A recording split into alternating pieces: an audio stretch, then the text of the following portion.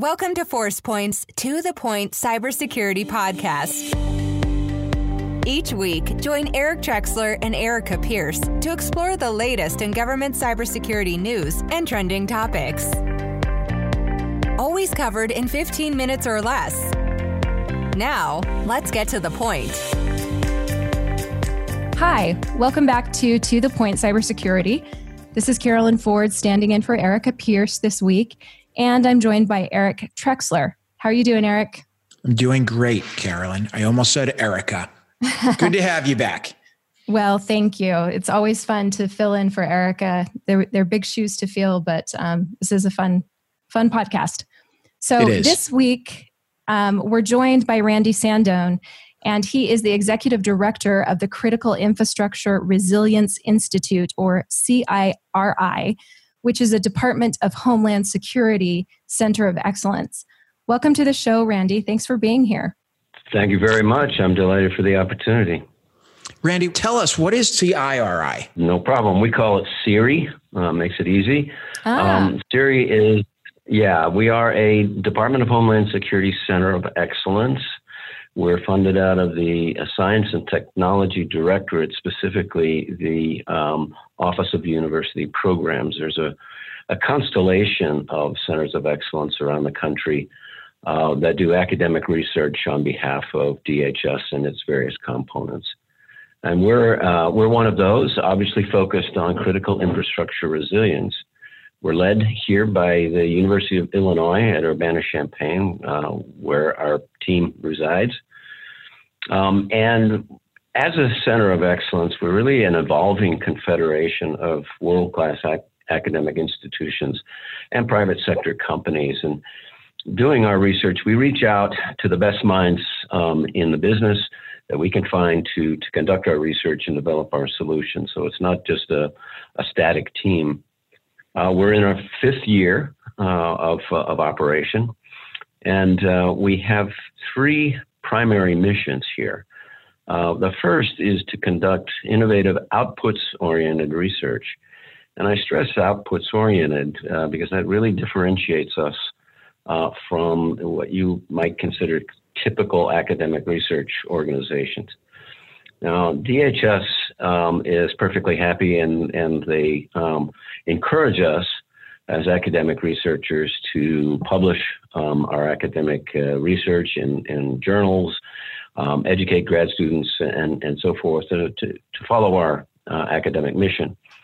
But only to the extent that we are delivering something meaningful, some output that gets out and transitions to use. So I wanted to ask, Randy, the research that you guys do, are you looking to the future of what technology, like where it's headed, and specifically cybersecurity and cyber, what the coming trends are? So when you say research, I guess what I'm asking is define that a little bit more.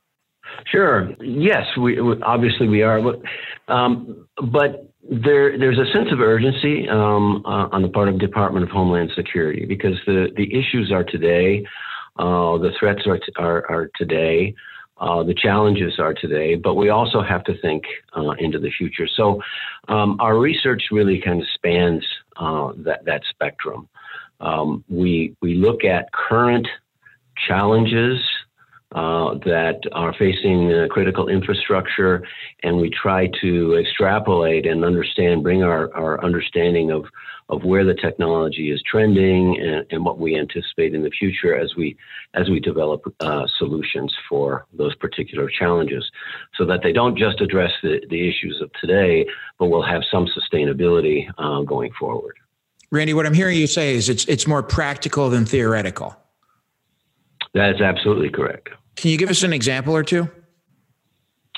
Oh, sure. Well, for instance, in the space of cybersecurity, obviously one of the challenges that businesses have, particularly the smaller and medium-sized businesses, is with all of the threats and all the vulnerabilities that are out there. How do they, one, identify those vulnerabilities, and two, come up with a prioritized mitigation strategy? Right? They can't address all of the problems right away. So we've developed through Old Dominion University a product called CRISM, Cyber Risk Scoring and Mitigation Tool, that scans a network of systems, identifies vulnerabilities. That in and of itself is not rocket science, but it goes a step further. And it looks at those vulnerabilities, and then through its algorithms, assesses the exploitability of those particular vulnerabilities, and then ranks them and delivers a prioritized risk mitigation strategy. And it does this all in an automated way, easing the burden on the part of businesses. So then they have a prioritized mitigation plan that will be optimized, for their cyber risk reduction. That's just one example of many. How does that differ from the network and endpoint vulnerability scanners that are out there today, the Tenables of the world and everybody else who've been doing this for a couple decades now? It differentiates itself in the sense of being able to, in real time, of course, it's collecting all of the vulnerability estimates, but its algorithm allows the understanding of the potential attack paths that an attacker might take based on those vulnerabilities, and it ranks them based on its Bayesian algorithm to then identify the potential exploitability of the various vulnerabilities. A vulnerability in and of itself, what's important about it is that a vulnerability might lead to the ability to exploit that vulnerability, but the exploitation would have very minimal impact. On the other hand, another vulnerability obviously might be exploited to much greater effect. What would you say the biggest vulnerability or one of the biggest vulnerabilities we have with critical infrastructure? People. And so, agreed. No, seriously. No. Yeah, agreed. Yeah. No, we completely agree with that. At a higher level, at a technical level, when we look at critical infrastructure, of course, it's the good news for us is it's a very broad aperture. The bad news for us is it's a very broad aperture. Critical infrastructure is highly interdependent, and sort of one of the bigger challenges at a macro level is in the interdependencies of the various critical infrastructure, because the different infrastructure sectors tend to be siloed in the sense that, the electric grid is responsible for itself, the transportation guys are responsible for transportation, et cetera, but it's the interdependency that can and too often gets left on the cutting room floor. So somebody has to address the interdependencies. But I think just sort of cybersecurity wide, even in companies, the government, across the board, I think one of our primary vulnerabilities out there is people.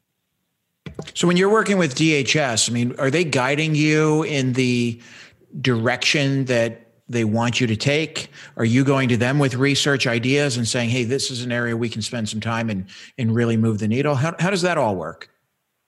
It's a combination of those two. Yeah, sure. DHS obviously will collect out of the University of Programs Office.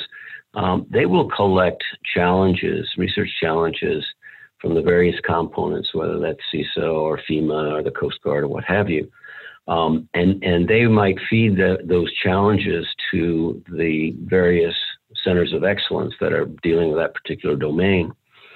And they will present challenges to us to address. On the other hand, they expect us as academic researchers to come to them with areas where we think we need to expend some intellectual capital and some of DHS's capital.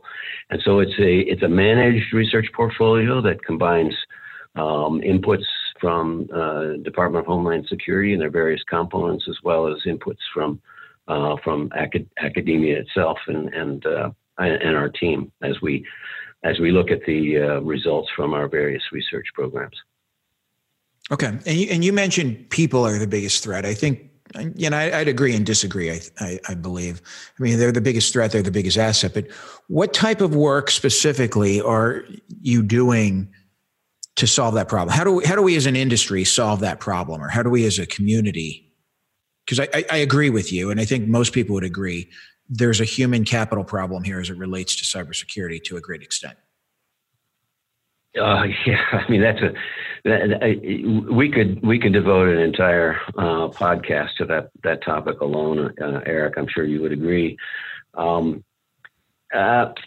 Basically, in terms of the human capital, I mean, we think it's a very, very important area of study and focus for us. For instance, we know that it's been widely reported that there's a severe shortage of what I'll say, quote, qualified cybersecurity professionals, unquote. Right. And it's getting worse. It's clearly next year, it'll be over 2 million people short. Yeah. And we should be discussing it and working on solutions to address that shortage. However, I think the issue raises a couple of concerns. That particular issue raises a couple of concerns for me.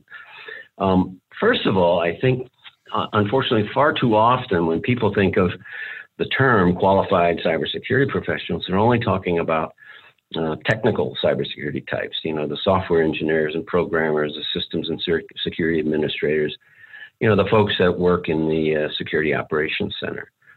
And I think that's a dangerous mindset because it tends to perpetuate, the belief that cybersecurity is the sole responsibility of the techies. And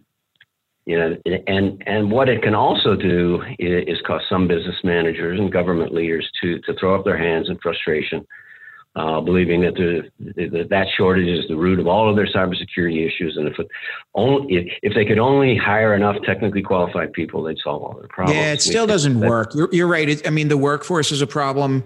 We've had several guests on the podcast, and I think the consensus is, we need to train the workforce more. But no matter what we do, we're still going to have problems, right? People are still going to click on phishing links. Yeah. I forget the data at this point, the statistic, but it was, the majority of the attacks these days are, or maybe it was ransomware attacks, they're led by phishing email, right? It's like 90%. Yeah, which is shocking because that brings you back to your point, Randy, that it really is, the people, because there's so many of us. And if 90% of the breaches are happening by simple phishing, by social engineering, basically. It's not that sophisticated. Yes.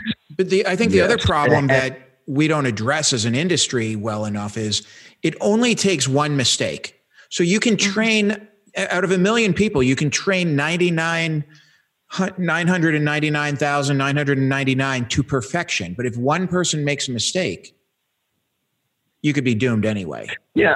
That's true. And I think, yes, that's true. And I think a sober assessment of the situation is we have to recognize that there really is no such thing. And I think this is a healthy thing to understand. There is no such thing as, quote unquote, solving our cybersecurity problems. We'll never solve our cybersecurity problems. Well, all we can do is manage them. And so we focus on cyber risk management. What can we do? What tools can we develop and transition to market that will help companies and government agencies reduce their cyber risk to a manageable level? In the private sector, in particularly, what we're trying to do is help reduce that risk to the point where the insurance industry, the cyber insurance industry, can better understand and assess the risks of these various companies. So that the cyber insurance market can appropriately mature.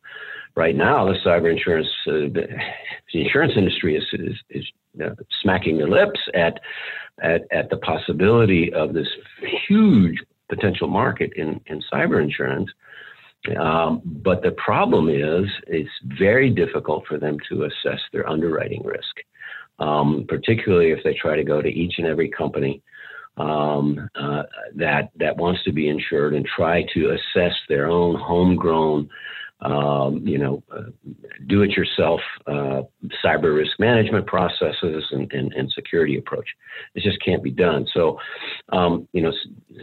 we think it's a very important problem to address because the function of insurance in the marketplace. We obviously understand we can't function in business without insurance, and what its function is risk transfer. And so we'd like to get to a point where we employ the mechanisms and the policies and procedures and tools necessary to reduce the risk at the company, so that residual risk that needs to be transferred through insurance is minimized, and that the insurance industry has a solid ability to assess that risk across the potential insured, which will lower premiums and reduce the number of exclusions that they demand. Carolyn, I personally think that is one of the biggest areas where we can move the needle. I don't know how you feel, but absolutely. We can assess risk. We can hold people somewhat accountable through the financial means. There are definitely challenges. It's early on. How do you assess the risk? How do you ensure? How do you keep things up to date? But I agree. I think that's a big area we should push on. Yeah, and is that part of your mission, like mandated by DHS, Randy, to work with these private insurance companies?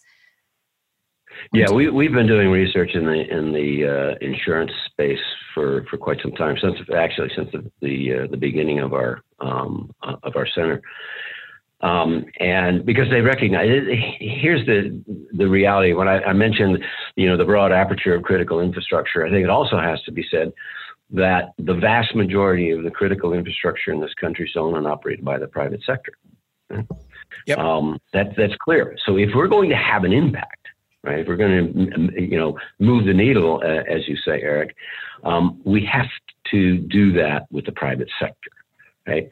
And the private sector runs on business incentives, the business case, right? So one of our goals is to help facilitate the creation of the business case to get businesses to open their wallets, their checkbooks, and to expend intellectual and financial capital on enhancing security and resilience of their enterprises. And you do that through business incentives, and one of the strongest business incentives in the marketplace is insurance. So it was logical that we would go there, and we've really developed some very keen insights. And I couldn't agree with you more, Eric, that it's a very important area for us as a nation to focus attention on.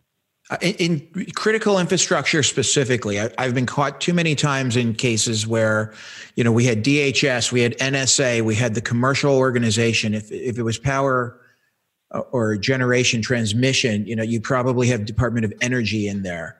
And I'm not just talking breaches, but even, what should we do? How do we do it? And the problem is nobody's in charge. As I said many times before, if somebody puts an aircraft over U.S. airspace, it's pretty clear that the Air Force is in charge of dealing with that potential risk.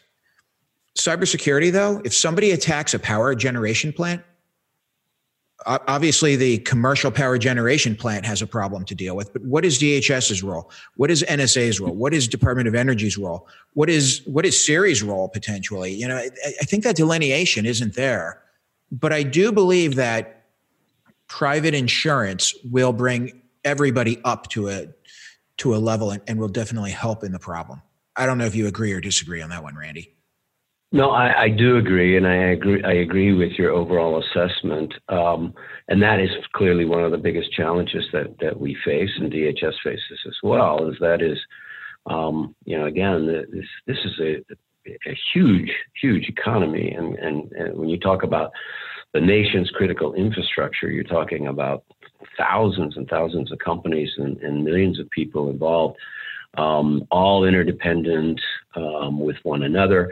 And you're right, as I indicated previously, there's sort of this silo mentality. I mean, I'm only responsible for my sector, but for crying out loud, a breach in some other sector can have cascading effects on me.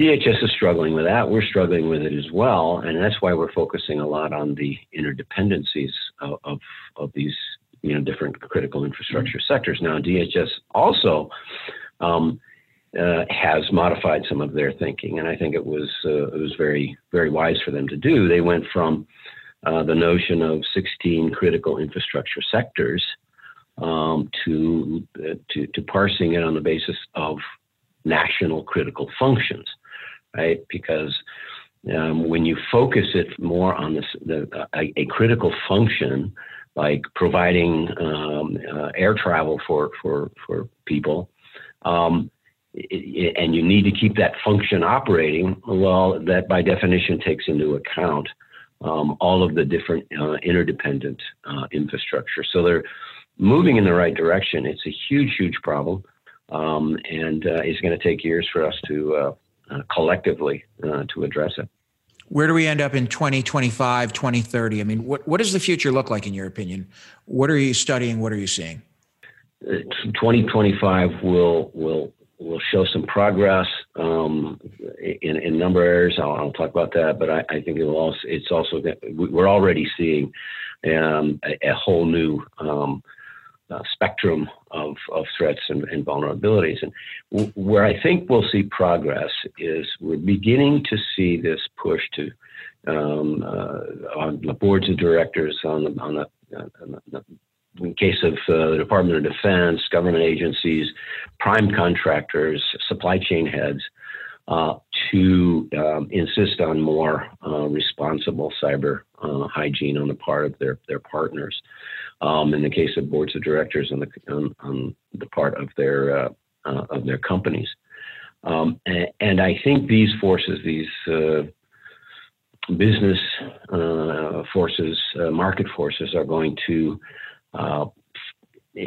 obviously, I think they're going to force a greater sense of responsibility and push more towards what we call a more holistic approach to cybersecurity. That holistic approach, in my view, is necessary because I think I've been at this cybersecurity business for 30 years, and for 30 years we've been throwing technical products at the problem, and there's thousands and thousands and thousands of products out there. Many, if not most of them, do very good things. But the notion that we can simply solve our cybersecurity problems by throwing products at the problem, I think is misguided. We talk about the 3 Ps. We need to focus on process, people, and products. We need to have standardized processes that the entire supply chain understands and it's on a common language, common metrics. We need to address the people issue, as we discussed earlier, and then we obviously need products as well, no question about it. But what we need to do is we need to understand what products we need, why we need them, how we're to deploy them, who's going to be maintaining them, and matching the competencies of those people to the roles that they fulfill. That's a big issue, right? But I think we're making, and we'll, over the next so many years, we'll make good progress there.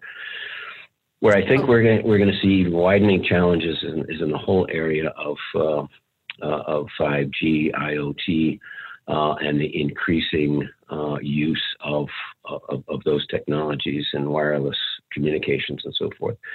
It just significantly broadens the aperture, right? Yeah, the aperture. It increases the interdependency. It's very clear, and we've all heard and read the reports about the concerns that the federal government has with Huawei. Well, it's pretty simple. In so many years, 5G is going to be fundamental to our national economy. And we don't want to be able to get a phone call from somebody saying, you want me to bring down your economy, right? So, we're doing research right now, looking at 5G and the vulnerabilities, the potential vulnerabilities of the architecture. We're looking at the supply chain of 5G. We're looking at the emergency communication systems in this country, which is moving to 5G and next generation 911. And so we're going back to Carolyn's earlier question. We're looking forward in that. We spurred to do that by DHS, and so I think that will be a challenge. But we're one player that's taking a look in advance of where those threats might be emanating, and see if we can't get ahead of the problem. Well, Randy, as usual, time is beating us, but you've brought up some things, especially 5G. I mean, I've thought about that a lot this year, obviously, because it's been a big topic. And I would love to have you back and talk more about some of the other things that you've brought up. This conversation's been interesting and honestly a little terrifying to me, especially as we start thinking about the critical infrastructure. But thank you very much for being on the podcast, and we'd love to have you back. I'd be delighted to come back. Thank you very much for your opportunity. It was a pleasure speaking with you. 30 years and we're still buying products. Like, is that that's the solution? Isn't it crazy? It is. Actually, it's more than 30. It's, I think the first malware virus was 1987 or so in Pakistan. So, yeah, I mean, it's crazy that we just keep repeating the same mistakes. But thank you for your time, Randy. And I think we need to focus on the 3 Ps, process, people, and products. Product, yeah. No, I agree. Yeah. Well, let's talk about it more next time. And thank you again. Thanks to all of our listeners out there. Please continue to tune in every week to the Point Cybersecurity. Subscribe on iTunes or the podcast platform of your choice, and give us a rating and let us know what you want to hear us talk about. Until next time, thank you. Thanks, Carolyn. Thanks very much. Thanks for joining us on the To The Point Cybersecurity Podcast, brought to you by ForcePoint. For more information and show notes from today's episode, please visit www.forcepoint.com/govpodcast. And don't forget to subscribe and leave a review on iTunes or the Google Play Store.